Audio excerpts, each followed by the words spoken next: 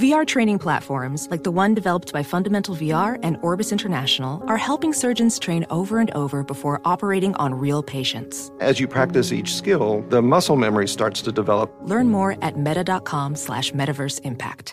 Discover BetMGM, the betting app sports fans in the capital region turn to for nonstop action all winter long. Take the excitement of football, basketball, and hockey to the next level with same-game parlays, exclusive signature bets, odds boost promos, and much more. Plus, now you can sign in, place bets, and manage your cash balance under the same BetMGM account in D.C., Maryland, and Virginia. With the same username and password throughout the DMV, it's never been easier to play with the king of sportsbooks. Download the BetMGM app today. BetMGM is an authorized gaming partner of the NBA and an official sports betting partner of the NHL. BetMGM and GameSense remind you to play responsibly and offer resources to help you make appropriate choices. Please gamble responsibly. BetMGM.com for terms and conditions. Must be 21 years of age or older to wager. Washington, D.C. only. Please gamble responsibly. Gambling problem? Call 1-800-GAMBLER.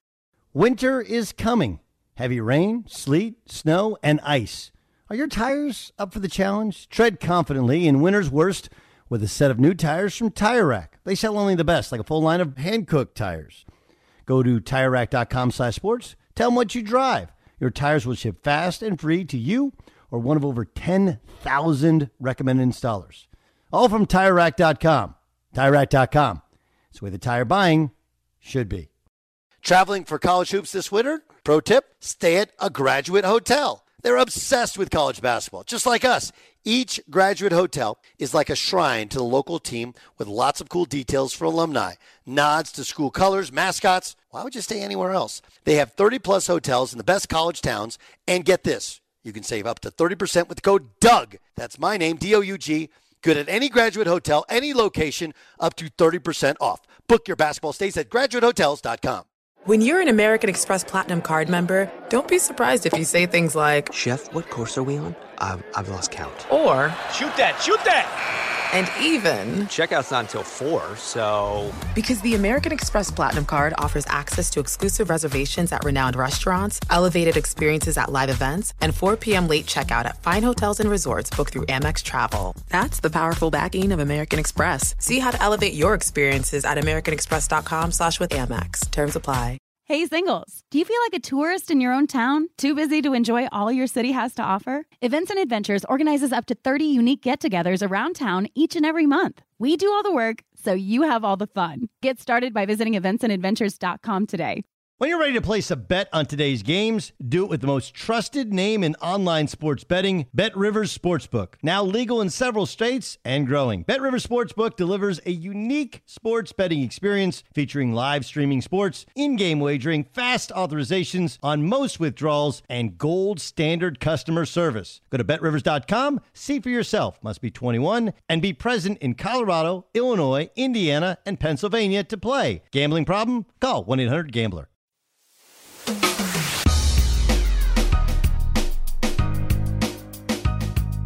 Hey, I'm Doug Gottlieb, and welcome in to All Ball.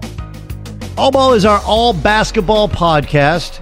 NBA, college, McDonald's All-American game, hoop. Yeah, look, I'm a big fan of Cole Anthony. I can't wait to see where he plays. He's a stud. He's a killer. He has yet to decide where he's going, and he has this thing that Greg has, and it's interesting. Like, look, we'll talk about the NCAA tournament, the Sweet 16. We have Travis Steele, who's going to join us, Xavier's head coach, going through 1 year, lost in overtime in the second round of the NIT to Texas the other night. Kind of have to spend some time with us here in the All Ball podcast. But I want to tell you a little bit about Cole Anthony, who's an unsigned senior, said he's going to decide sometime in April.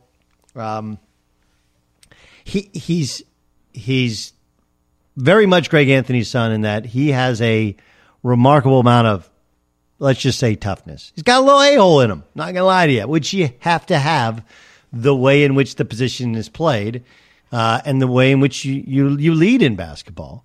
So Cole Anthony, I think it's Oregon and Georgetown and Duke and Carolina and all some of those usual suspects. I would have thought Kansas would have had a better shot, but apparently not. Probably because they have Dotson, who's coming back, and I think he's going to be just an absolute stud. Maybe he's the fastest player in college basketball. But if you haven't seen Cole Anthony, scoring point guard, needs to shoot a little bit better, but has remarkable athleticism, tremendous toughness, can play both ends of the floor, and he's like his dad in terms of being a leader and a guy who brings everybody together, and like his dad has like just a remarkable amount of leadership and toughness. There's no doubt whoever gets him will be in the conversation of competing for a national championship, because if there's one thing we've learned, you got to have good lead guards. You just do. Now, that brings us to last week in the NCAA tournament. Looking forward to this weekend in the NCAA tournament. Think about what led Maryland to getting beat by LSU. Can't get one stop on a switch. Really, that's what happened to Iowa with Tennessee. They got to stop, and then you let your hands down and put your hands down, and then your point guard hits a three over you and ends up sending it into overtime. Can you get one stop? That's really kind of the difference, obviously, in between championship teams and teams that fall by the wayside. Let's go through the matchups really quickly. Florida State beat Gonzaga last season, and they present a remarkable list of challenges, most notably their size and prodigious length inside, right? And, when you bring off the bench Mfandu, who's just an absolute, he's just improving seemingly with every game. I know he was productive early in the season, but boy, late, this last weekend, he showed a remarkable ability to dominate. And then they're good and long in their backcourt with three shot makers in Terrence Mann, Trent Forrest, and MJ Walker. My fear for Gonzaga is it does sometimes take them a little bit of time to adjust to the length of the opponent. Now, Baylor didn't take them a ton of time, and obviously they were just so much better than FDU. I have Gonzaga moving on, but I do think this is going to be a game which Gonzaga struggles for at least a little bit. Brandon Clark's become their best player. He continues to improve seemingly every time he takes the floor. What a remarkable story from a guy who was 6'2", his senior year in high school.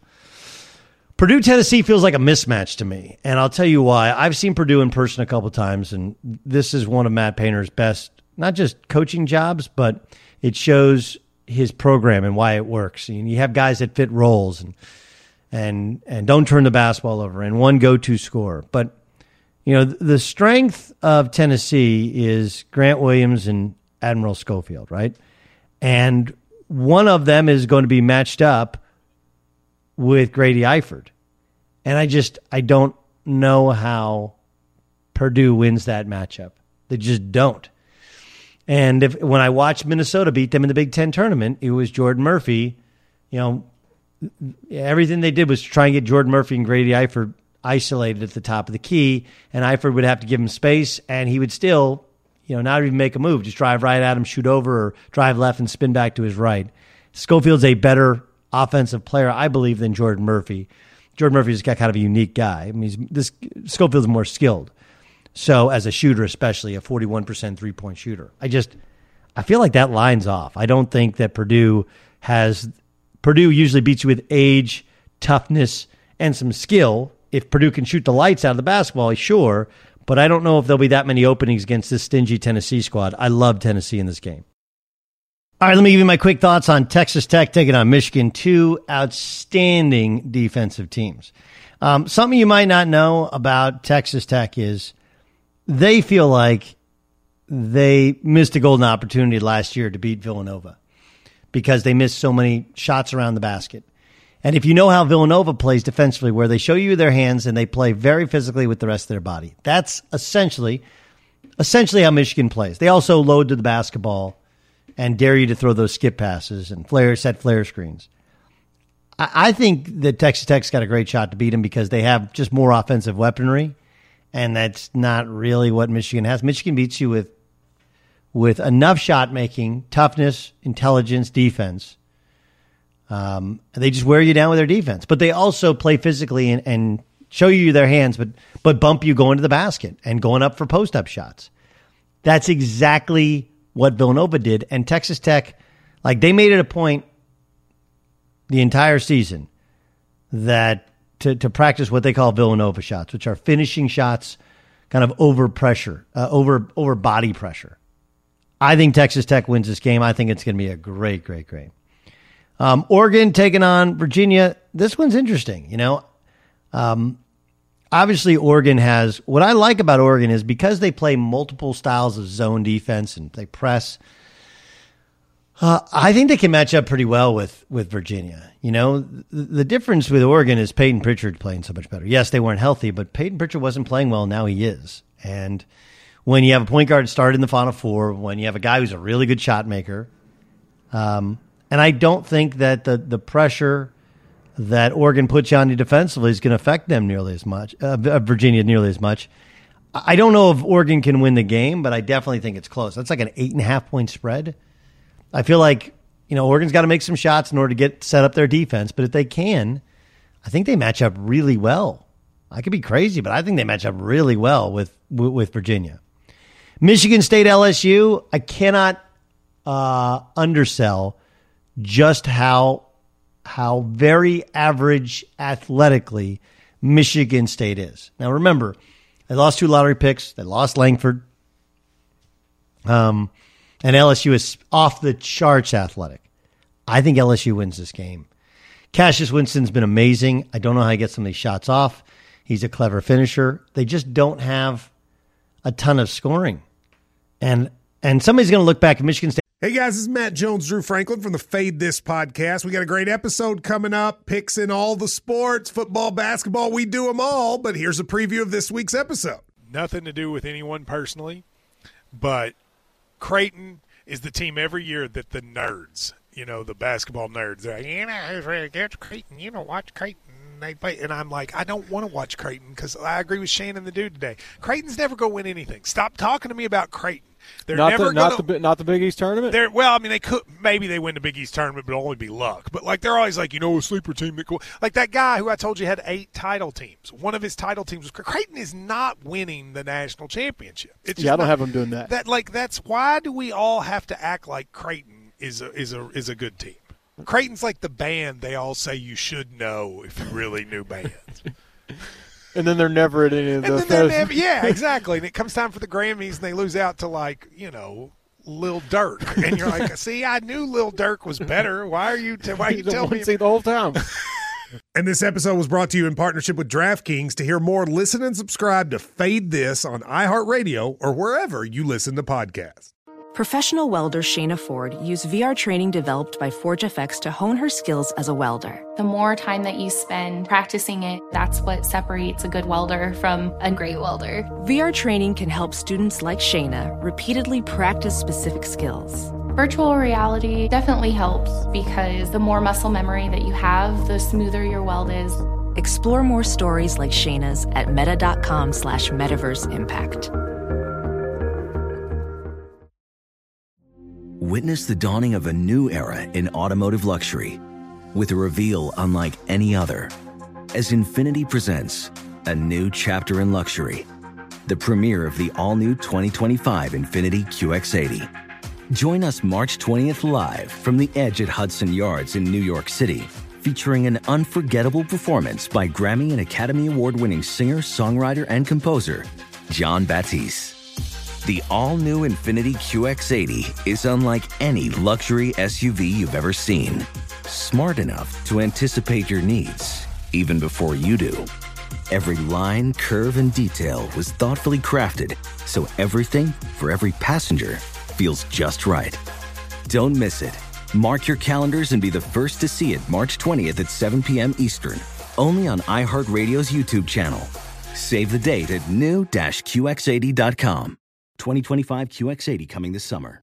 Discover BetMGM, the betting app sports fans in the capital region turn to for nonstop action all winter long. Take the excitement of football, basketball, and hockey to the next level with same-game parlays, exclusive signature bets, odds boost promos, and much more. Plus, now you can sign in, place bets, and manage your cash balance under the same BetMGM account in D.C., Maryland, and Virginia. With the same username and password throughout the DMV, it's never been easier to play with the king of sportsbooks. Download the BetMGM app today. BetMGM is an authorized gaming partner of the NBA and an official sports betting partner of the NHL. BetMGM and GameSense remind you to play responsibly and offer resources to help you make appropriate choices. Please gamble responsibly. BetMGM.com for terms and conditions. Must be 21 years of age or older to wager. Washington, D.C. only. Please gamble responsibly. Gambling problem? Call 1-800-GAMBLER. Traveling to watch college hoops this winter?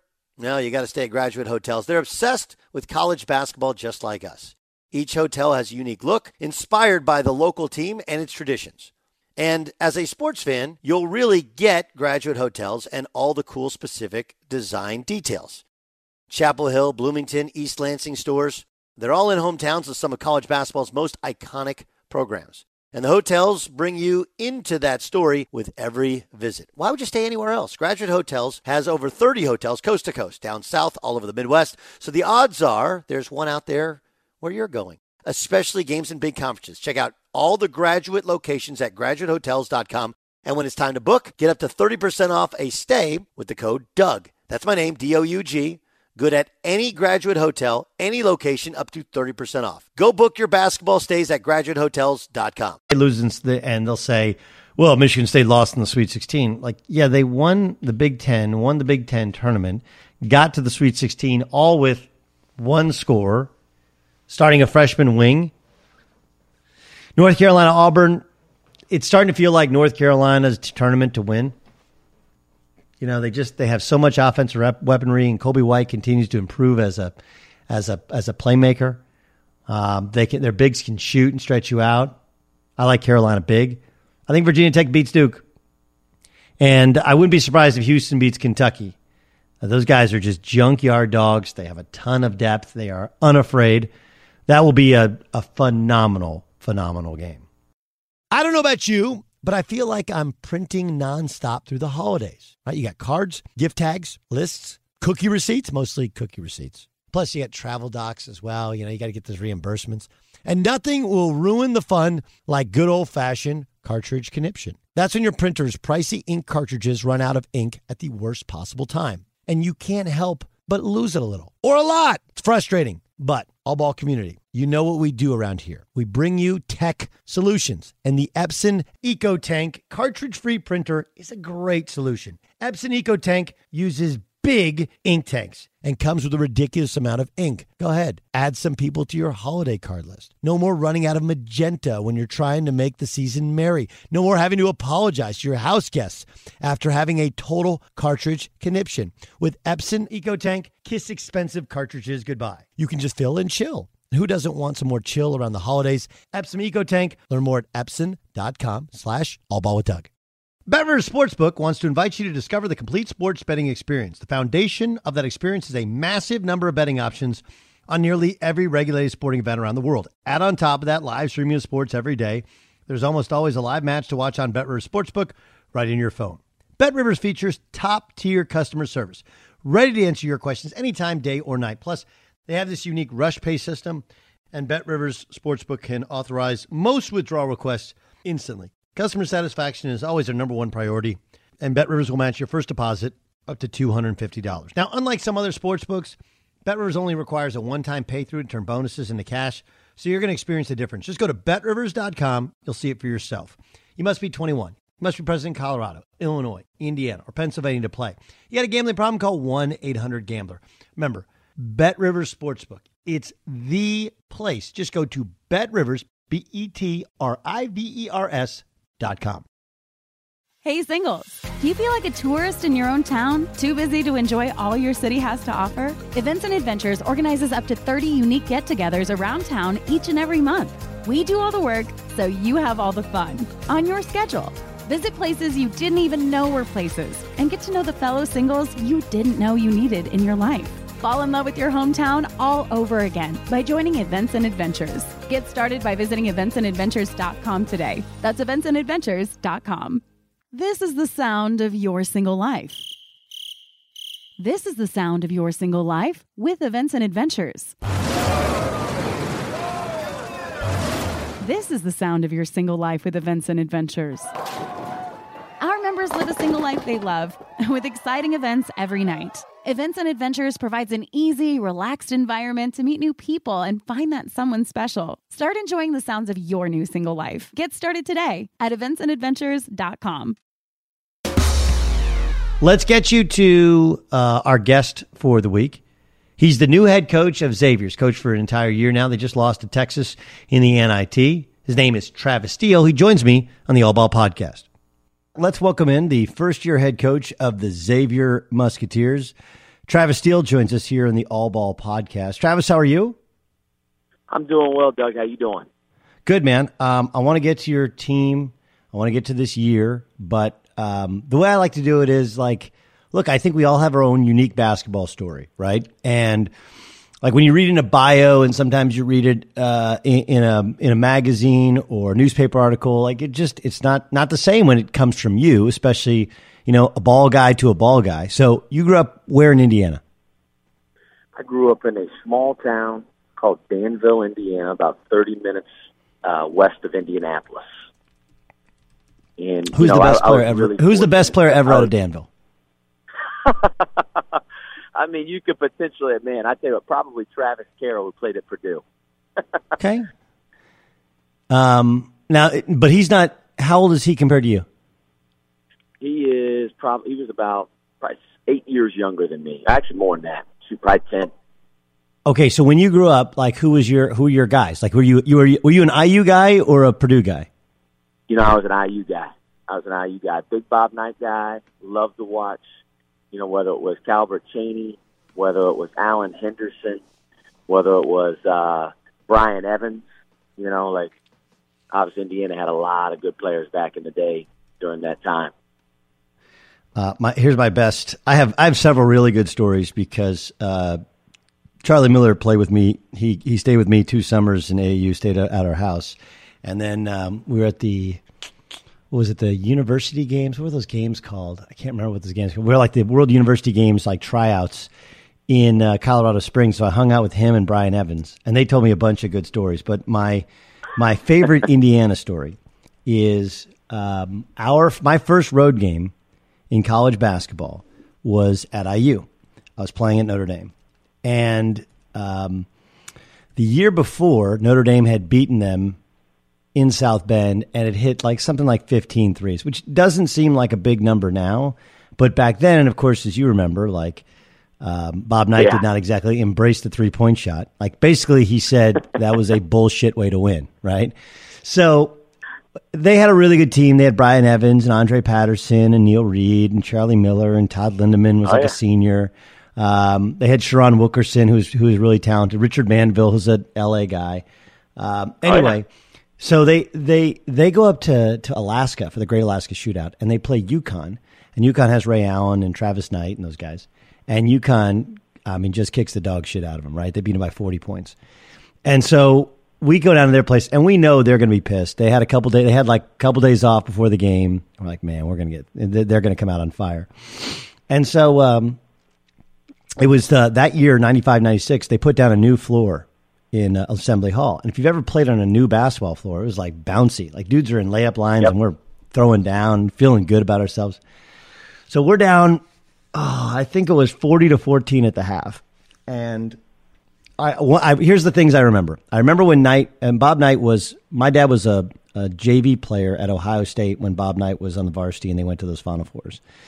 And so I knew Coach Knight a little bit, and I had no idea. Like, you have no idea how big he's. Like a big dude, right? Like he was like 6'3", 6'4", and dudes. Everybody in the stands had their Adidas sweater just like him, and he'd walk out. And he had like an entourage, and it was crazy. Like his presence, like you could feel his presence. So I remember that, and then I remember when right before tip off when they play the Fight Song and they go, "Hi, you," and then the whole place like shakes. And I remember running into the locker room at halftime, and it was right underneath like the stand, the right before the band in the student section, and they were chanting, "Don't come out, don't come out." And I was thinking, that's not a bad idea. We're down 40-14. Anyway, so we have like 4 freshmen, and our sophomore was Pat Garrity. We have a senior, Ryan Hoover's a good dude. At some point, we might even gone to the 4 freshmen, so John McLeod could go, "Hey, we're young." So I remember driving in and shooting a floater, and Andre Patterson, he didn't block it. He caught it, and he threw it. And I think it took out a lady in the third row. And when he did it, he's like, no! So I thought nothing of it. I played okay. We bust back to South Bend. We got beat by, I don't know, like 30 points or something like that. And you know how it is. You get back to your dorm room, you flip on the game, and SportsCenter was on. And it was, are you ready for SportsCenter? And all of a sudden there's the highlight of me, UC 44 Gottlieb, driving, shooting a floater. And out of nowhere, Andre Patterson catches the ball and goes, no! Right? That's my IU story for you. Did you go to games as a kid? Say that again now, Doug? Did you go to games as a kid? I did. I went to several. All right, give me one that if you close your eyes, you're like, man, I mean, because they used to have that shootout at the Dome, right? The RCA Dome. Then have high school games there at the Dome or the IU game. Give me the most memorable game you remember growing up in Indiana. I would say the most memorable one. Well, you got to go to like always the rival games, right? You know, like Purdue, obviously Gene Katie had it rolling at Purdue, had it absolutely rolling. So we had season tickets growing up to Indiana games. So I would say you could go back to any of the Indiana Purdue games, and I would tell you that they were all high level. You know, I wish, Doug, that I was actually at the game when I wasn't old enough, or night through the chair. Yeah. Across the court. I wish I could have seen that in person. But, you know, like you said, man, like Coach Knight, you know, I'd go to his camps when I was young, too. And, you know, you talk about like an imposing figure, intimidated. You know, like when you go to his camp, like he would address the camp at the very beginning. And I'll never forget one of my older brothers showed up late on the second day to the overnight camp.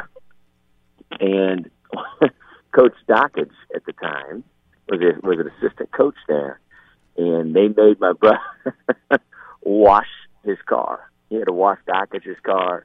He had to do, you know, run, you know, got embarrassed, you know. But again, like when you're at camp, like with Coach Knight, man, you're like on your toes. You know, it's like you're sweating around him and making sure, you know, you don't want to blink, you don't want to breathe.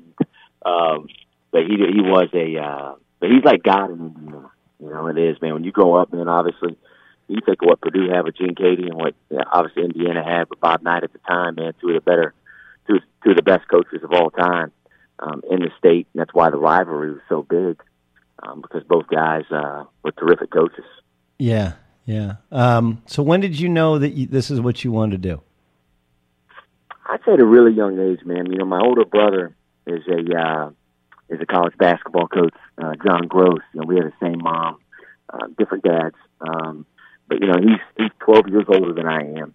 And, you know, so growing up, man, I was kind of always his shadow. And I was really, really, really lucky to also have a really, really good high school coach at Danville High School. His name was Todd Licklider. And obviously Todd ended up becoming the head coach at Butler, head coach at Iowa. And he's one of the best teachers that I've ever been around in the game. And so I was exposed to really good coaching at a young age. And so I kind of always knew that I'm 5'11", man. I'm not nearly as athletic as you were back in the day. I'm not going to be a great player. So, you know, I want to coach. And so I was lucky, man, to have some really good mentors when I was young, man. I knew I wanted to coach probably, honestly, when I was 11, 12 years old. That's interesting. I know you played for Lick. Did you think about? I know he's on staff at Evansville. Did you think about bringing him back? Absolutely, man. When I say he's a great coach, that doesn't do him justice. Is how good he is, man. Like he, you know, if you think about like the Butler system, you know what I mean, like that they've had for years. A lot of that stems from Todd and Barry Collier, but Todd was kind of there, ran the offense and stuff like. And, you know, he's had such a big impact on a lot of coaches, whether it's Thad Mott or Brad Stevens, my brother, a lot of people, man. He is a terrific coach. You know, he actually, when I got the job here at Xavier, he had already accepted a job at Evansville. Yeah. To go be with Walt McCarty. And I know he's going to do really, really well down there, man. That's a great hire by Walt. No, it's interesting. When I've interviewed for jobs, I've talked to Brad Stevens, and Brad's like, listen, you can hire anybody you want. Like, I would never, but if I was going to hire one guy and I was going to be a college coach, it'd be Todd Licklider. Like, the guy from practice times to understanding offense to understanding, how to prepare. Like, he's the ultimate coach's coach. And for young guys like you and guys like Walter, guys that haven't done it before, I mean, it's an incredibly valuable asset to have. Okay. So what about the decision in college? Because even though you're downplaying how good you are, like, you could have played and you could have could have done what Brad did, right? Played at DePaul. Like, what type of player were you coming out of high school? I was a guard. I was more of a facilitator. Not a great shooter. I was more of a ball handler, passer, run your team guy. So and obviously, like you said, like, I could have had an opportunity to play, but I knew I wanted to coach. You're always trying to. I think this profession's really hard to break into, especially if you're not a big time player. So I tried to go a little bit more of a creative path. I went to Butler. That's where I went to school, which was only 30 minutes away, and my brother at the time and Todd Licklider at the time, they were both assistant coaches under Thad Matta my freshman year there. And then actually Thad ended up leaving after 1 year and went down to Xavier. And so I decided, I'm going to kind of create my own path, kind of get away from, get away from my brother and become my own guy. And so I decided to start coaching high school basketball over on the west side of Indianapolis at Ben Davis High School, and then I coached AAU basketball, and then I just trained guys in Indianapolis, and there was a lot of really good players in Indianapolis at the time, so I was very fortunate to work with some really talented guys. Okay, let's go back a second. First of all, you don't know this, but the first game I ever called was that year when you were at Butler in January of 2001. It was against TCU, Greedy Daniels. It was I'm going to say I'm going to go January 4th or something. I'd never been to Hinkle before. This is obviously before Butler really kind of hit. And I was still pissed at Butler because the year before, Scott Robish didn't take a charge against Florida in the first round. We played Florida in the Elite Eight. Florida's not in the Elite Eight. We go to the Final Four.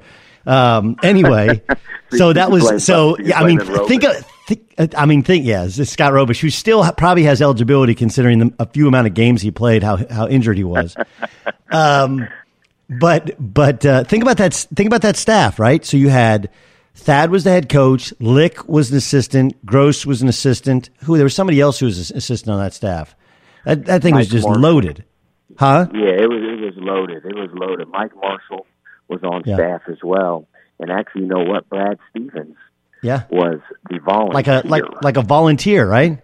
Volunteer back then. So then all of a sudden he got promoted to director of operations in the fall. So he quit his and it's a bit more documented as Eli Lilly job, and took wasn't getting paid at all at Butler, and then all of a sudden he got promoted, in the fall to the operations job. And so you think about that staff. I mean, Thad knew how to hire. He was he had a great staff. Did you have? Honest to God, did you think to sit there and go like, this guy's sitting next to me, like, Brad Stevens? Like, did you have any idea? Any idea? No. But obviously, you knew how intelligent he was. Obviously, his work ethic is off the charts as well. But no, I'd be lying to you if I can't tell you right now that I knew back then. But obviously, man, he is an incredible coach and an even better person, and he's one of the best in the entire world, obviously. So you go and you decide I'm gonna coach at Ben Davis High School, which again, I'm a Southern California kid. Spent 1 year playing college basketball in Indiana, and even I know about the history of Ben Davis High School.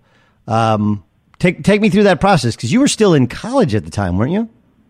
Yeah, I was. And I wanted to get as much experience as possible, and again, trying to figure out a way to kind of move ahead, because obviously not a big name player or anything like that. So I tried to pave my own path, take my own path, and Ben Davis gave me a great opportunity. Obviously it's it's got a lot of history, a lot of tradition.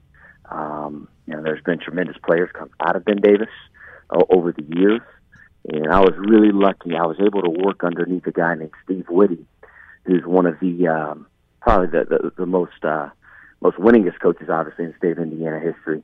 But he was extremely successful. I mean, great coach, and he brought me on, and I was able to learn from him and coach on the fly. Because sometimes I think the best experience that you can have is one thing being around it, but it's another thing, obviously, coaching, right, and doing it. And I was able to kind of start my niche right then and there. And the one thing you learn right away, because I was almost basically the same age as the guys I was coaching, but even though I looked young, you had to be able to gain the respect right away. And you do that, obviously, through the preparation, through your work ethic, and showing them that, hey, you can make them a better player. That was kind of my path. That was my way to kind of be able to coach those guys and gain their respect. And, man, it was an incredible experience for me. And it allowed me to it was kind of my foundation, gave me my foundation for my coaching career. Okay, so you're doing all this. You're going to school at the same time. Do you remember what you ran? Like, what was your did you have an offensive philosophy? Because now you guys run a lot of really good, kind of what I would say advanced offensive sets. Some of it has some limitations in terms of your personnel. Like, you're a college student. What'd you run for your offense? The stuff you ran in high school? You know what? A little bit, but I would also take stuff from obviously Butler. When I was there with Todd and those guys, you kind of I saw what they were running, and so we would run a lot of that stuff at Ben Davis. A lot of the ball screen stuff, high ball screen, middle ball screen stuff, and we'd also run a little bit of, with high school kids, it's so different.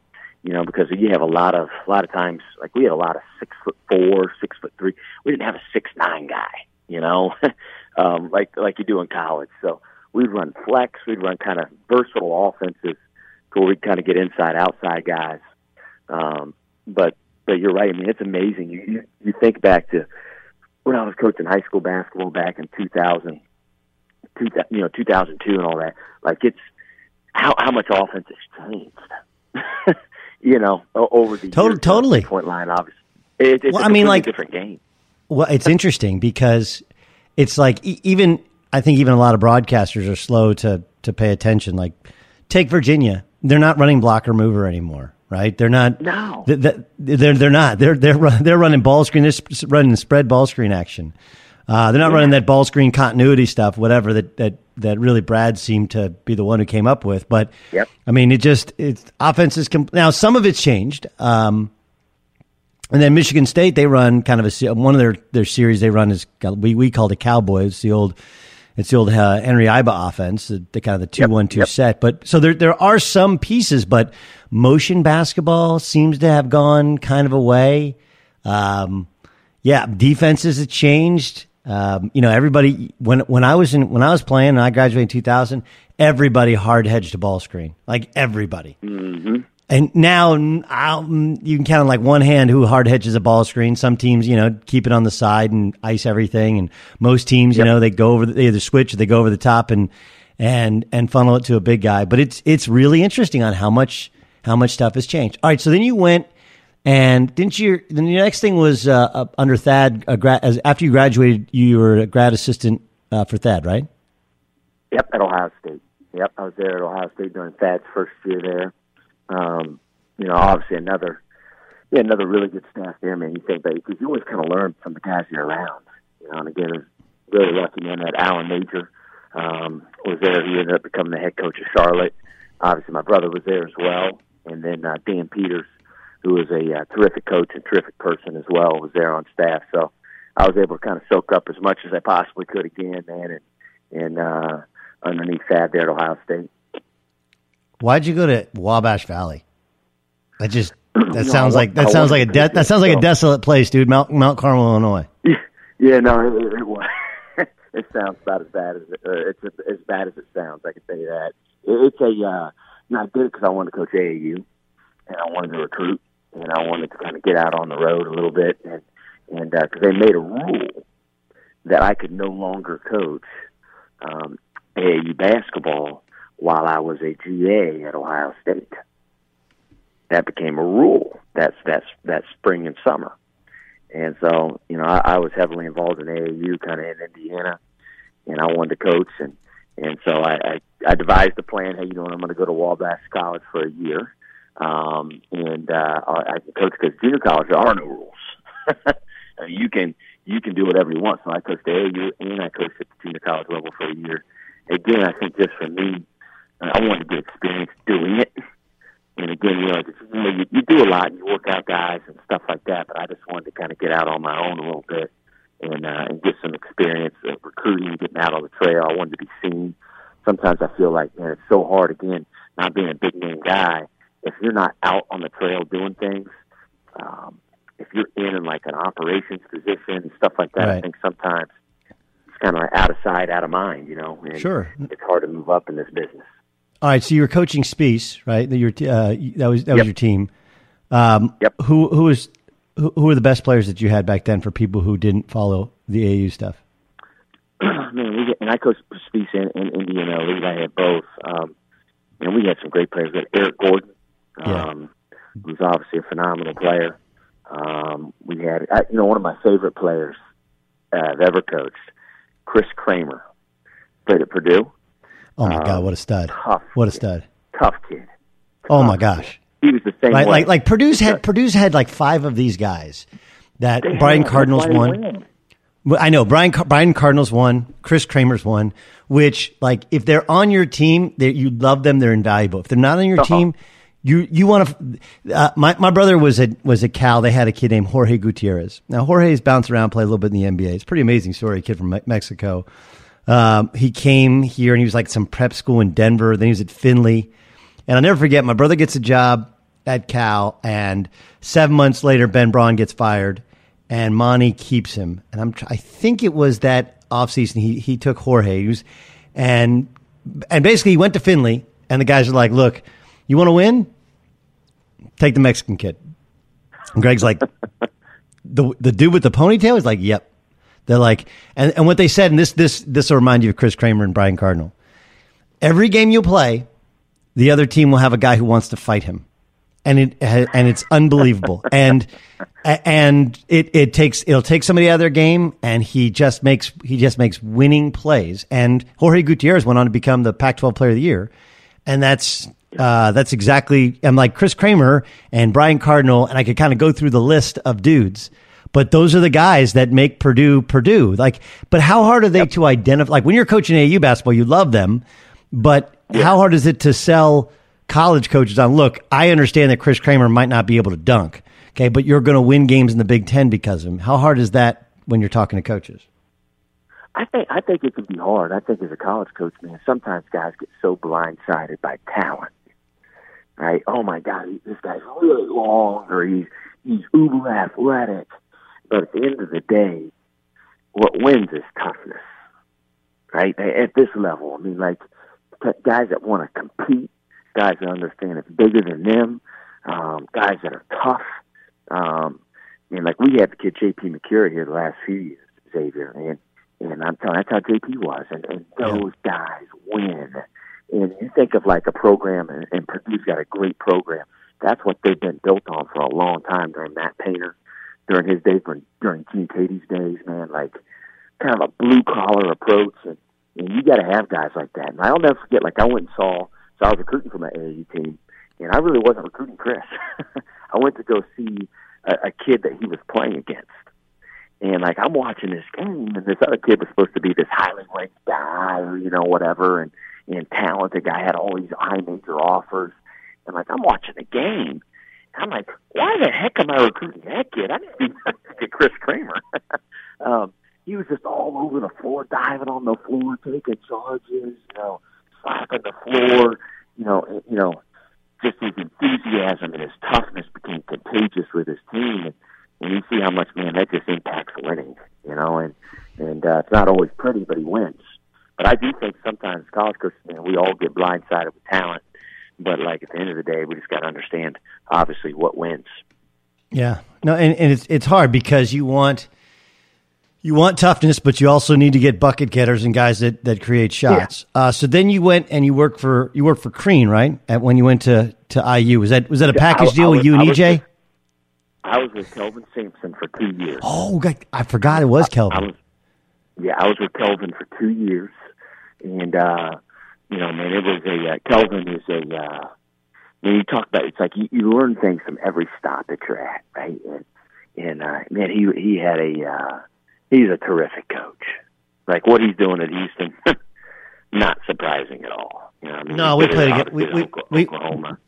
We played against him when he was at Oklahoma, and we always used to go like, these guys are terrible. We had no level of respect for most, and they had some guys now. They had Ryan Humphreys was there before he transferred to Notre Dame. They had plenty of dudes, but we always just like, man, we have so much better players. But they would run this matchup zone, and they were incredibly tough. I don't know if you remember, like when he first got the job, I came up and hung out with him for a day, did a story, showed me his house and all that stuff, and that was before they built the practice facility.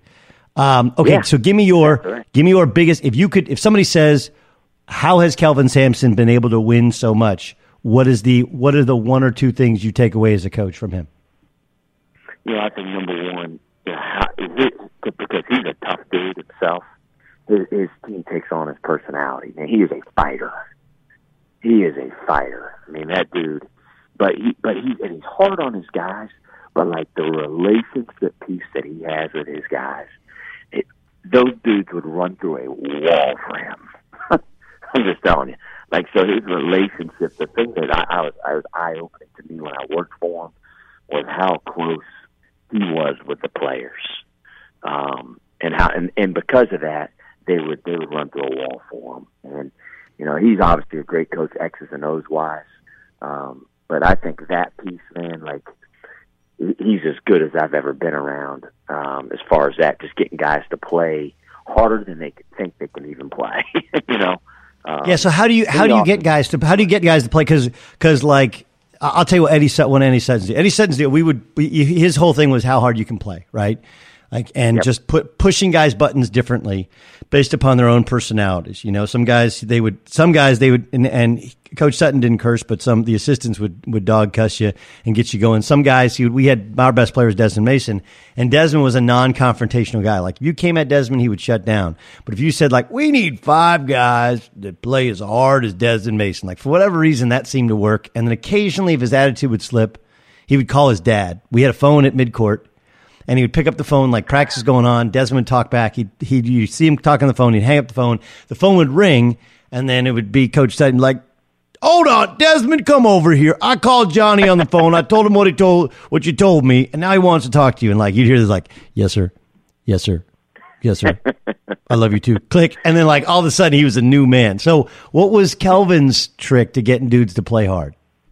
I think number one, he understood it. He knows who his audience is. Like he knew what pushed guys. Certain guys needed to be, he had to be yelled at a little bit. Certain guys needed to be loved on a little bit more.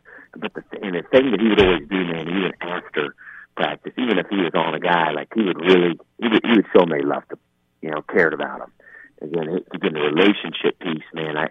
Those guys knew it was more than just basketball. Their relationship with Coach Sampson, like they knew he loved them, cared about him as a person. And I think that allowed him to go the extra mile with those guys, and showed that they really cared. All right, so then you go and you work for Sean Miller. It was a year under Sean, right? When you first got to 1 year under Sean, and I've known Sean forever, man. Like, 'cause Sean was an assistant at NC State under Herb Sendek when my brother was an assistant there as well, and obviously, Sean worked under Thad, so I've known Sean since I was little. He used to work me out in Reynolds Coliseum down at NC State during the summer, so I've known when I was 11, 12 years old. So I've known him forever. And again, I was very fortunate, man, because how it is, like when you get fired, like we got fired at Indiana, man, it's like, oh my God, like what am I going to do? And I was lucky, man. I didn't know if I wanted to coach college basketball anymore. I thought about just coaching high school again in Indiana. And I was lucky, man, that Sean offered me a job as the director of basketball operations at Xavier. And man, you learn something from every spot you're at. And Sean, I think, for me, he really showed me how to run a program.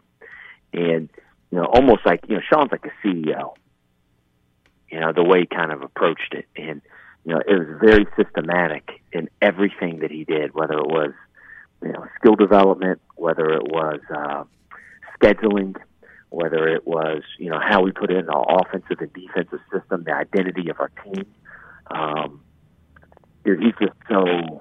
He's so systematic in everything that he does, man. And I think that CEO type of mindset was different for me. I had never really seen that mindset. I've seen guys that could obviously really, really coach, but I thought Sean did a great job of that.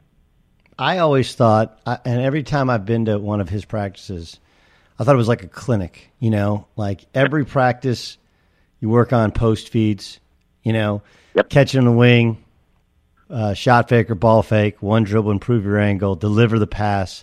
Like I feel like, almost every coach and I know he hasn't been to a Final Four and there's some other stuff going on, but I do feel like almost every coach I've ever been to whose teams are elite, they whether they say they're working on passing and catching and cutting and the fundamentals, or whether they just say the fundamentals, they all seem to do it. Now I don't, I don't remember when I was we didn't do a ton of it at Oklahoma State. Now we were naturally a good passing team because the personnel we played a little bit smaller lineup than he had played.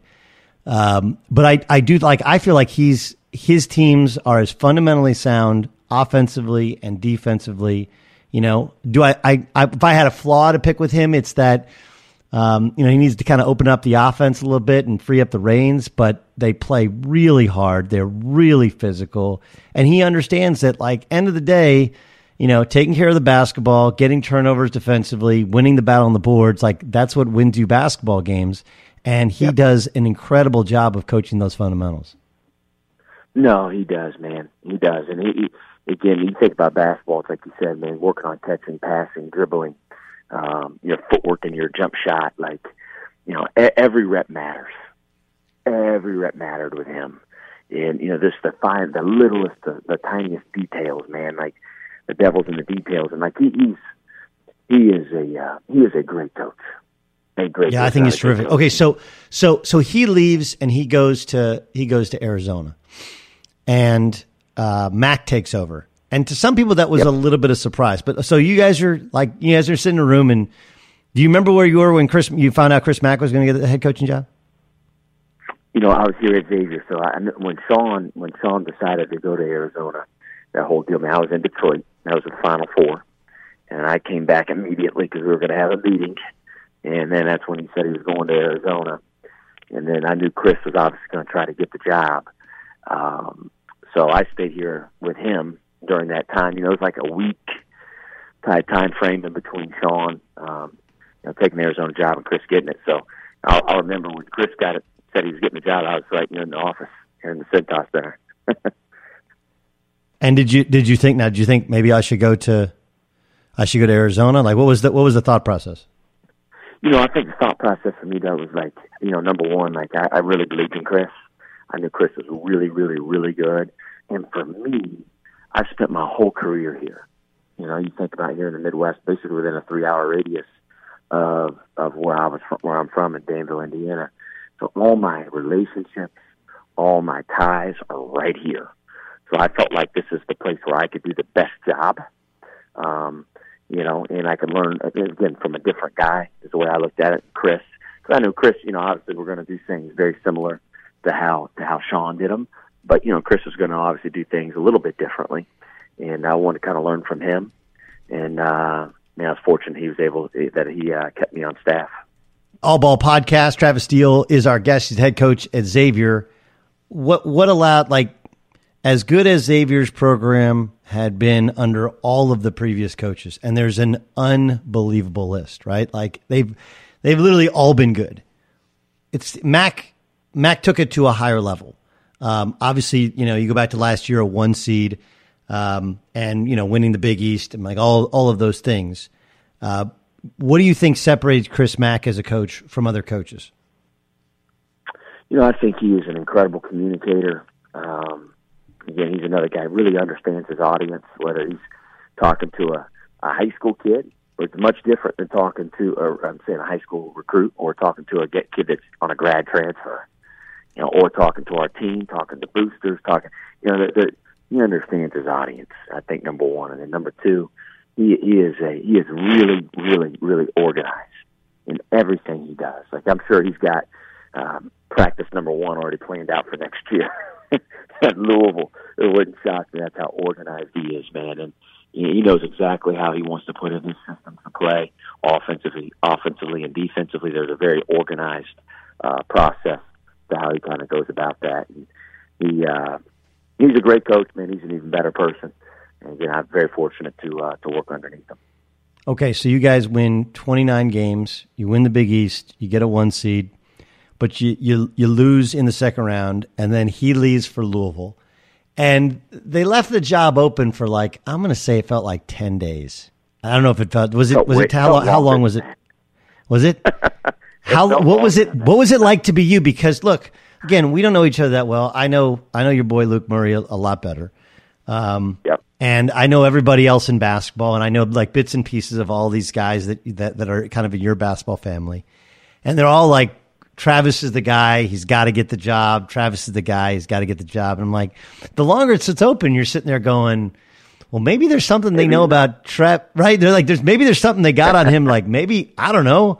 Like, nah, he's married. He's not fooling around. Like, he's a solid dude. Like, what is it? Why are they not giving him the job? What was that, 2 weeks like for you? It was interesting, man. I had some other opportunities that were going on at the time, other head coaching jobs, the positions that were open. And it was funny, man. I basically turned them down, and I went all in on Xavier. And, because number one, I've been here obviously a really long time. And I know obviously, like in this business, in order to win big, you got to bet big. So I thought it was a calculated risk for me. And I just kind of put my head down. Greg Christopher, our athletic director, he came in right after Chris met with the team, with our players, and told them that he was leaving to Louisville. He came up to my office and said, "Hey, listen, Trav, here's going to be the process. We obviously respect you. I think you do a great job, but obviously we have to do what's best for Xavier and the program. And so we're going to look at other candidates. You're going to be one of the candidates, as long as you would want to go through the process." But we're going to interview guys down in San Antonio, down at the Final Four. And, you're thinking in the back of your mind, I'm like, okay, yeah, that's fine. And honestly, and Sean Miller gave me this piece of advice. He said, honestly, just put your head down. Do not listen to anything or anyone. Don't get on social media. Just put your head down, man. Just go about your own business, prepare for your interview. And, and that's like I even told my brother this during the time frame too. It's, I feel like I'd had a 6-year interview with Drake Christopher. He knew me. I knew him really well. He goes on every road trip. He's in on film. He loves, he's always involved in recruiting, likes to know what's going on and stuff. So, he knew kind of what he was getting, but he also wanted to see, like, hey, all right, what is going to be my vision for this program? How are we going to take it to the next level? Which, again, like you said, every coach, whether it was Bob Stack, Pete Gillen, Skip Prosser, obviously Thad Matta, Sean Miller, Chris Mack, every coach has continued to grow the program. And, Xavier, and obviously, our administration deserves a lot of that credit for helping us go from the MCC to the A10, obviously to the Big East as well, which is obviously, has helped grow the program as well. He wanted to hear my vision, and I had to be able to articulate that to him in a very, very clear way. And, so we're down in San Antonio. I interviewed for the job, right? And, you're always kind of waiting around, and then I was going to fly back right after my interview to be with my wife and my son. I got a little 6-year-old boy. And, Greg Christopher kind of said to me on the way out, said, "Hey, you may want to stay an extra day. Don't know where this thing's heading." So, I didn't have any clothes. I didn't have an extra set of clothes. I had to go buy some clothes at a little mall right there in San Antonio. And What'd you buy? Man, I was fortunate. You know, I bought a little Nike half zip, and I bought some Nike little khaki pants because I was afraid, like, hey, you know what, if Greg Christopher calls me and says, hey, I want to meet with you, I have to look decent. Right. Like I said, I didn't have any clothes. I had to go buy deodorant, you know, toothbrush, toothpaste, the whole deal. And Greg called me and said the next morning I was out on a run there in San Antonio, and he called me and said, hey, I want to meet up. Can you meet in 30 minutes? So I ran as fast as I could. I don't know how fast I was running back to the hotel. I think, I don't know if I could run a 5-minute mile, but it felt like I was. So I hustled back there, and I didn't even have time to shower. I just threw on some of my new clothes, and I was ready for them. And the first time I ever thought that I wasn't getting the job was that moment. Why? Because I was like, dang. Like, all of a sudden, I peeked out my window of my hotel, and I saw Greg Christopher walking with the two of the associate athletic directors here at Xavier. And I'm like, dang. I was like, here's the moment. So I called my wife real quick. I said, hey, listen, we're probably going to know in the next 15 minutes whether I'm getting a job or not. She's like, oh, my God. She started getting all, you know, so then I'm waiting up in my room, and Greg Christopher knocks on the door, and there he is. And he sits down, and then all of a sudden he offered me the job, and obviously I took that before he before he could spit it all out. Man, I said yes. So and really, and then, okay, so your first call is to your wife? First call was to my wife, and then obviously I spoke with our president of our university, Father Graham, and then the next thing I did. You know, Greg wanted to announce it, and then I called, you know, obviously Chris Mack and Sean Miller and my brother, anybody, Kelvin Simpson, anybody that's had a big influence in my career, man. And I made sure that I said thank you to those guys, because without those guys, I wouldn't be where I'm at today. So you get the job. What was first, putting together a staff or figuring out players? You know what? It was when I called Sean Miller. He said, hey, I'm going to give you a piece of advice. He said, you're going to get 1 million text messages. He said, like, you have to just basically focus on 3 things, and these are the 3 things that I focused on all spring. Number 1 was our current players, which I'd already had a relationship with, obviously. I coached them, recruited them. I knew their parents, you know, so I called each of the players. I flew back immediately from San Antonio to Cincinnati to be with those guys. And then the second focus was recruiting. Like, we had a lot of scholarships available. And we only had a couple visits. We had 3 official visits, and we had like 6 or 7 open spots on our roster. Which you can do the math. That's not a very good ratio to have.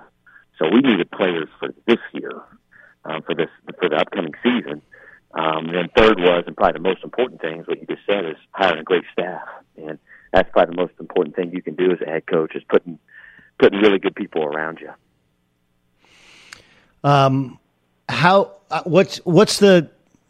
Is there a trick to, like, when I saw you guys early in the year against Evansville, I felt like you were still trying to figure out, like Najee, for example, super talented kid, mm-hmm.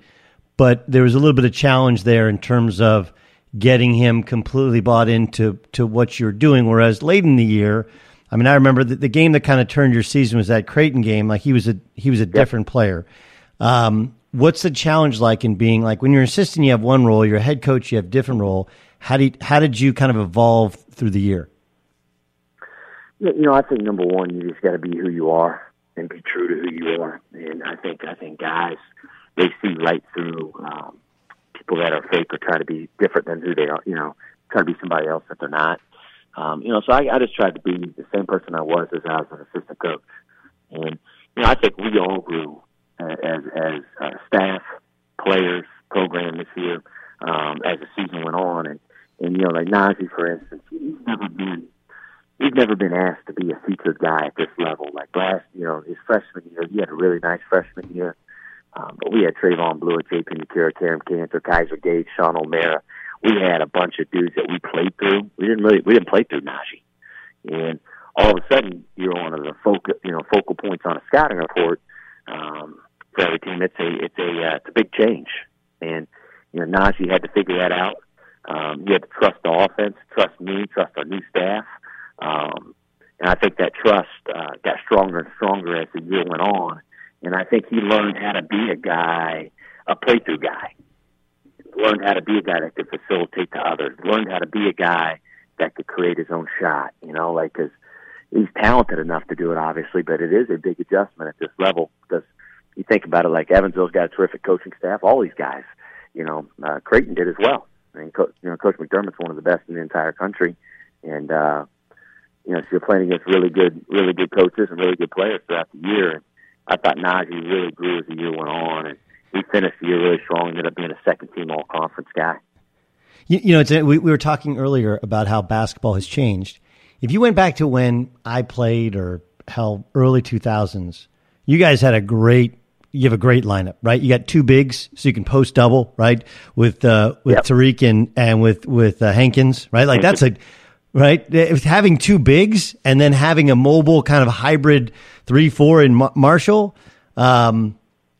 but like shooting and spacing is so different now that it becomes I think it was a really big challenge for you. In hindsight, like, I don't know if you don't take a Zach Hankins because he's a D2 player of the year, and I mean, it's kind of a no-brainer. And you take Wellage as a grad transfer and Caslin as a grad transfer. Can you be more selective? Not in that they're not bad kids, but just, hey, here's what we need. We need more shooting and space more than we need more size. Is that something in the future that you kind of try and figure out in kind of a little bit like we talked about with Chris Kramer, not just picking toughness above athletic talent, but also how it fits in with your current players? Yeah, I think you hit the nail on the head, man. Like the pieces have to fit together. And our team this year, quite honestly, probably didn't fit together real well. And we had to throw it together last spring as quickly as possible because we had so many open scholarships. But you're right. I mean, the game has changed. You don't see very often two big guys like Hankins and Tyreek playing together at this level. You just don't. Not in college basketball anymore. And, like if you do a 6'9" guy, usually you got a guy that can really stretch and shoot. And maybe he can defend inside and rebound a little bit. But, Tyreek and Zach are both guys that would operate 5 feet men. So our spacing on the floor, we didn't have a whole lot of spacing on the floor when we had those two guys on the floor together. But at the same time, I knew those were our 5 best players. Yep. Tyreek and Zach were in there. So we had to play differently. So we would run much different stuff offensively when we had those two guys in compared to when we had Ryan Wellage at the 4 or a Najee Marshall at the 4. I think you can get a lot more creative. The more spacing you have on the floor and the more shooters you have on the floor, the more creative you can get and the more things you can do. And, and that's the way the game's changed. And obviously the way we're recruiting, that's exactly what we're doing now. If you can't, it's hard to play this game if you can't shoot with the way the game's played now. And it's funny. I think you can get away with having one guy. You know what I mean? Like you better be special though. Like there's not many rondos out there. But you also have to be able to guard though too, right? Like it's like you can maybe get away with one guy a little bit, but you can't get away with more than one guy that can't guard. Correct. You better be able to guard in space, and you better be able to make shots. And I think that's what everybody's looking for. And it's just those versatile guys like size guys. It's what Villanova's had. It's what we tried to recruit to.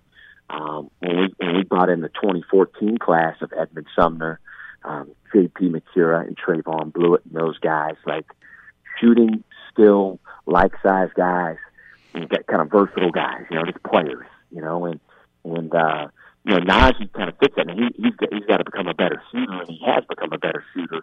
But like the more versatile guys you have on the floor, man, it just changes the space, it changes the pace that you're able to play at as well. And that is the way the game is played. So we were obviously trying to recruit that way and recruit to that style of play. But we just kind of had to figure it out this year as best as we possibly could. You took over a job and you said everybody's taking it to a higher level. I mean, like the only higher level than where it's been is the Final Four. I'll just tell you, like our guys at Fox, obviously we cover the Big East. all of us kind of, whether it was Lav or Jimmy Jackson or Nick Baugh or Raft, we were all like, man, Travis actually taken on a way harder job at Xavier than any of his predecessors, because all of those other guys were successful. They've all gone on to bigger things, but they all were, like when you're in the A10, Xavier was far and away the most invested program in the A10. The fans are great. The facilities are great. You were just, the proximity to players was great. Like, you had it kind of going on. Whereas now, when you took a job that was a 1 seed in a league, and look, the Big East does not have Cuse in Louisville and Notre Dame and UConn anymore. But, you had a team that's won 2 of the last 3 national championships. There are at least programs that have like amount of investment. How much more challenging was it for you than it was when you were part of Mac's staff taking over for Sean Miller? I mean, obviously it's challenging. You think about the Big East, the coaches that are in our league, the programs, the players, man. I mean, it is, you can't hide and you can't fake it at this level. It's you need dudes that are talented, you need dudes that are invested, you need guys that are obviously good for your culture, but you can't fake it. I mean, if you try to fake it at this level, you're going to get your butt kicked. So obviously there was a lot of challenges with that, because obviously I know we knew that we were going to lose a lot off last year's team. When we were the 1 seed, we were Big East regular season champs. We lost a lot. But I also knew we had kind of a core of young guys that were pretty talented, Right. But the weird thing, man, for Xavier is here we've always been as good as our seniors are. Always. During my entire time here. And we didn't have any seniors. Like, when I say seniors, like guys that have been here, for either the whole time or even 2 years or 3 years. We had to bring in 3 grad transfers. Those were our 3 seniors this past year. Yeah, the senior night was interesting. Yeah, and that made it really unique. And so we knew there was going to be kind of a hodgepodge. I knew we'd get better late if our guys could stick with it, because we had so many new guys and new roles and a new staff. I knew it was going to be a big challenge. And obviously, Chris Mack had a challenge too. I mean, now we were talented. We had a lot of talent and stuff like that when Chris took over. But, I mean, there's always challenges, man. I don't know if mine's harder than the next guy's, but, we just tried to attack it as best as we possibly could, man. I'm fortunate to have the staff that we have here, and they did a great job this year. I think Luke Murray is going to get a head coaching job. He's a stud. He's a stud. What I mean, obviously, those of us who know him, and I know him pretty well, it's always interesting. Like, I've gotten to know Richard Pitino pretty well, and Richard Pitino, you would think, son of Rick, you think he grew up entitled and arrogant, dude is self-deprecating and super enjoyable to be around. Luke, obviously, you go up and your dad is one of the funniest men in the history of the business, right? You're you almost do something funny, but he's just a very normal rate. For people who don't know Luke, what's he like on a daily basis? He's just a normal guy. He really is. Number one, he's a great dude. He was awesome to work with. He works really hard, very competitive. Dude, everybody likes him. Players loved him. People love to work with him. I mean, like I said, man, he's a good dude. He's intelligent. He is going to make a great head coach. Not a good head coach, man. He's got a really, really, really bright future. All right, so I got a couple questions here from the Twitter world. Brian Snow says, most obvious question, B. Snow. Why would you pick a coach without a personality to be on your podcast? Your response is? That's a great question. You know what? Snow is a great story about Brian Snow. So he was in my wedding. All right, and I don't tell many people that, but I'll put it out here.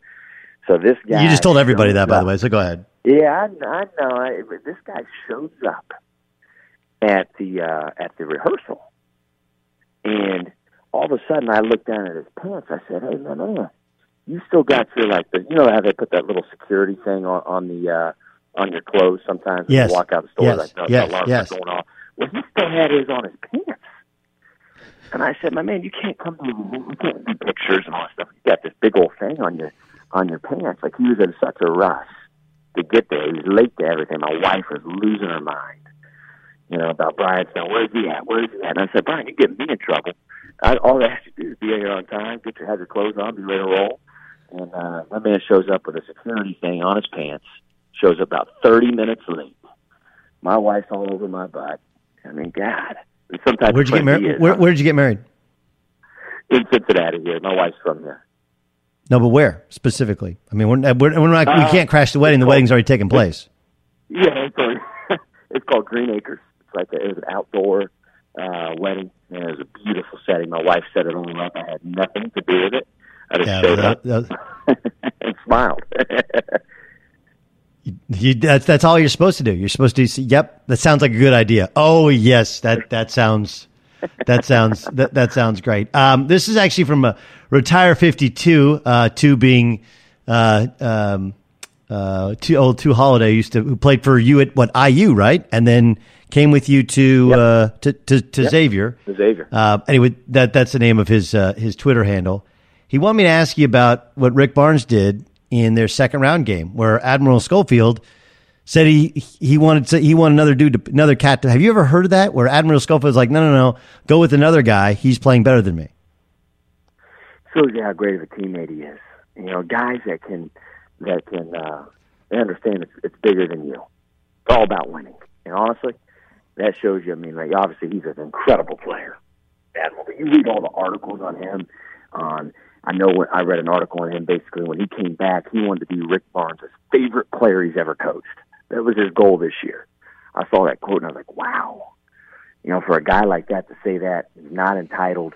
You could tell he appreciates playing at Tennessee, being coached by Rick Barnes. Man, the leadership of that he showed by doing that and being selfless. That's why Tennessee's so good. Yeah, no, you are. My brother told me a long time ago. I'll never forget this. They lost to Duke in, I think it was 2010 when there was a couple. One of their Patrick Christopher, one of their players, got his head split open. It wasn't called a foul. That's one of the things about playing against Duke. But I remember he told me afterwards, like, Duke's going to win the whole thing.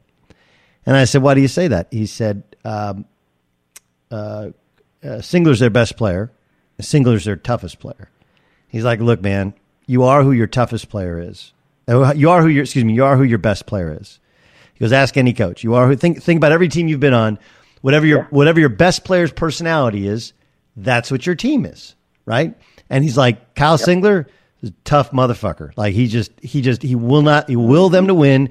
He'll guard you even though he can't move his feet. He'll keep you in front. He'll battle you if you're ever bored. Like, he's their best player. That's all the other guys fall in line. And Admiral Schofield reminds me, like, Admiral Schofield is tough, smart, selfless, respectful, right? That and kind of a guy who brings everybody together. And that's who their team is. Is that fair?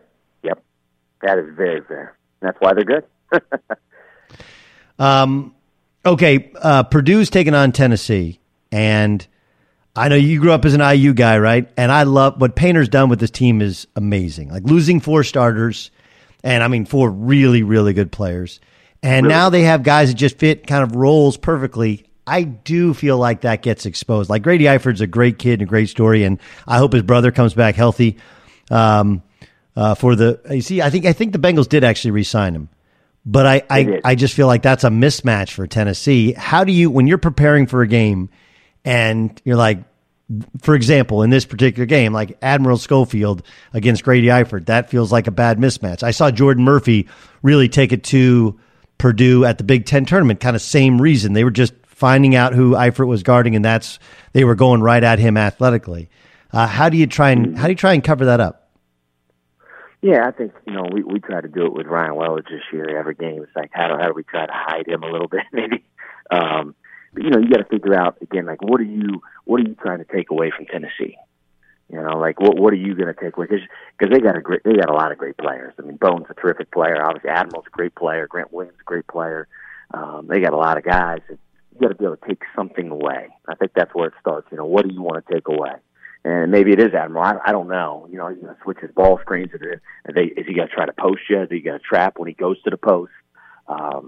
you're going to play a little bit of zone to hide specific guys. Like we try to hide Ryan Welch as much as possible on the defensive, and we play, a lot of 2-3 zone, so people could not pick on him. We would not switch any ball screens with him either. We try to find a matchup. Maybe it was a guy, that wasn't setting ball screens. So like we put Ryan on that guy so he could switch the other ones, if that makes sense. So you got to try to get as creative as possible to hide certain guys and obviously exploit, so you don't get exploited mismatch wise. But then offensively, I think you always kind of look at it. Where are the weaknesses? What do you want to attack? How are they guarding ball screens? How do they guard the post? Are they a team that floods to the ball on penetration, or do they stay at home a little bit more? You know what I mean? You start to look, how can you attack them on that end as well? It'll be a heck of a game, man. You got two great coaches in that game now, with Barnes and Painter. Two obviously very, very good teams. I want to ask you about Michigan, and I'm asking you because you've coached against Villanova, and Villanova, there's a lot of similarities in terms of defensive style, right? Like I was talking to the Texas Tech guys, and they're like, how do we beat these guys? And I said, well, look, last year, if you would have made layups against Villanova, you could have beat, they gave Villanova their best game in the tournament. And he's like, and Beard and a couple of assistants are like, they're so physical. I said, well, that's exactly how Michigan plays. Michigan's fourth fewest fouls in college basketball. They foul you, but they don't get called for fouls because they use their lower body, and they really, really load up on the basketball. And if you're listening to this podcast, you're kind of a basketball guy, but that's, it's when you talk about flooding. I don't know if you call it flooding the lane or whatever. I've always been told is load into the basketball. What's the best? Loading the ball. So how do you beat that offensively? Because you've done it so many times and had success against it, more at home obviously than in Philadelphia against Villanova.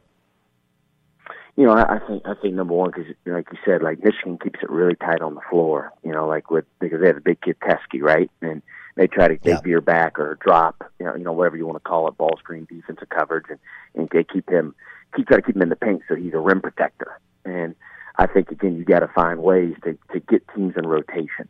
I think when you simplify offense, I think any good offense is broken down to how can you force rotation and can you force a closeout, right? And because Michigan, if you watch them, again, I've watched them casually. I have not really studied them this year.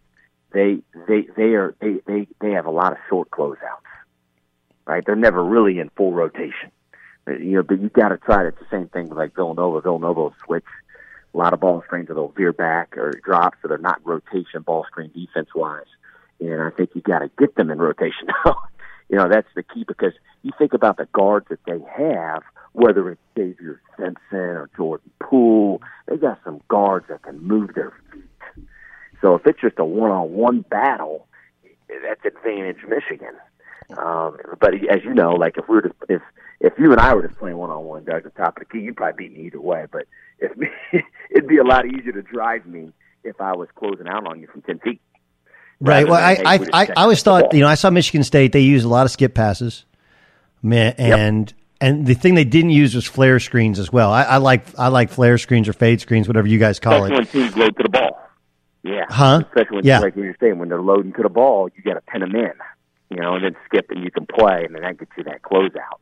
So you're always thinking as a coach, at least I do offensively, how can we create closeouts? How can we create a long rotation? And then we can play. And then we're just drive, kick, playing basketball, just like you've done since our guys were in fifth grade. So I think you're exactly right. I mean, pinning in on the weak side is really, really good against a team like that. And you have to know when you drive the ball against a team like Michigan, you really have to move without the ball. And you got to do a great job moving off penetration, getting to open spots, being ready to drive and kick, because they are going to be physical. And if they don't help in and they stay at home, you better play off 2 feet. Like you can't. It's just, I would tell you, playing against Michigan is not a 1 foot game. You better play off of 2 feet, and you better be physical and be able to play through contact. Because, like you said, they don't get called for fouls, and they do a great job of being legal and using their lower body and showing their hands. They're one of the best at it in college basketball. All right, 3 more, and then I know you got to go. You got a life to live, and a program to take care of. Was there a moment this year where you're driving home from the arena and it felt real, right? Like, I don't know if it was the Nova win. Was there a moment where you drove home and you're like, yeah, this is what I've been, and been waiting your whole life to be a head coach. The first head coaching gig you get is a good one, but a challenging one, losing 2,000-point scores. I'm just wondering if there was a moment where you remember driving home going that, or your moment you're on the sideline where you look down, you see Jay, or the Creighton overtime win, or even a loss where you're looking down at Georgetown and you're like Pat Ewing's down at the other sideline. Was there a moment where it clicked in how real this actually is? It honestly probably hasn't even fully clicked in yet, but again, I'd say, the moment probably was, we're competing against Villanova. Obviously they've won 2 national titles in the last 3 years. Jay Wright's a terrific coach, and you're competing against him, and it's like, man, that's when it becomes real. And I tell you when it became really real for me, Doug, was last spring, we're at the Big East meetings. All of a sudden, it's like, hey, you got Jay Wright in there, you got Pat Ewing, you got Chris Mullen, you got all these guys. It's like, it's real. And it's like, man, you start comparing your roster to their roster, and it's, and it's like, man, hey, this is what we got to get, man. Like, we got to get this thing to the next level. That's when that was probably the first moment, was at the Big East meetings last May. Just that sense of urgency, man. It is go time, man. And go ahead. Is that if there's one thing you could change about your job or about college basketball, what would it be? One thing I would change. You know what? It's interesting because we just played. I'm going to give you a rule as far as the game goes. I think moving the 3-point line back would be great because we just played with NIT rules, right? And I just think the more spacing on the floor, the better. And I think you're going to see even higher scoring games when that happens. And I think eventually he'll do it. I would think. I think they always use NIT as kind of experimental or whatever, like little test. I think that would be a good rule change. I like that one. I got one for you. I would like the elimination of basket interference, not goaltending. Okay, goaltending is still goaltending, but when the ball is on the rim, why can't you compete for it? You can hit it off. And what people don't understand. Like if you ever coached when in those rules on a second free throw, balls rolling around, you could tip it out. On the other hand, if you tip it and accidentally rolls in, it's actually 2 points, not 1 point. Yeah, I like it. All right, last thing. I know you're excited because you have an unbelievable recruiting class and you've had more time. How will Xavier look differently next year from this year? I think we started to be this way towards the end of the year. I thought we're going to be a really good defensive team, really good, and we better be a top. It's funny, man. I'm a big Ken Pomeroy guy as far as all the rankings go and stuff. Like if we would have over the last 11 games, we would have been ranked as the 28th best defense in the country. If we just took the last 11 games of our season, and we played against all NCAA tournament or NIT teams, so. Our defense got a lot better, man. I think with the guys that we're bringing in, we are going to be a tough, nasty team on defense. And then I just want to share the ball on the offensive end. You going to the Final Four or you staying home? I am not going. The only way I'm going is if we when we get Xavier there. So I'm not going. You're never going again until you go as a participant. Yeah. I mean, I had to go last year. I had to get the job. I usually never go. You told us you went and bought a pair of khakis. Have you saved those khakis? Are those special khakis? Are like those is the job accepting khakis? Or are they like everyday khakis? Or you never worn them again? I still have them. I still wear them. They're my good luck. Good luck there. Well, listen, I really appreciate your time, and I have so much respect for the grind that's gotten you to where you've gotten. And like I said, we don't know each other well, but everybody I know swears on you, so swears by you. So congrats on what I actually thought was an outstanding first year, not just because of how it finished, but because, hey, a lot of guys if I would have come up to you mid-year, they would have said, F these guys, I don't like this team, wait till next year or whatever. You didn't. You kept fighting and grinding and got those guys, advanced them in the NIT a little bit, which that's what it's about, getting the most out of what you have and looking forward towards the next year. So congratulations, and thank you so much for joining us. Thank you. All right, that's going to do it for All Ball. Enjoy the Sweet 16. Continue to tweet me out all of your questions. We'll get into next week. Plus, we'll be at the Final Four next week for the radio show. The radio show, by the way, is daily 3 to 6 Eastern, 12 to 3 Pacific on Fox Sports Radio, the iHeartRadio app, or wherever you listen to Fox Sports Radio. We also have a Sirius XM channel. I think it's 217 and 203. Check that out. In the meantime, hope you enjoyed this podcast. I'm Doug Gottlieb. You're listening to All Ball.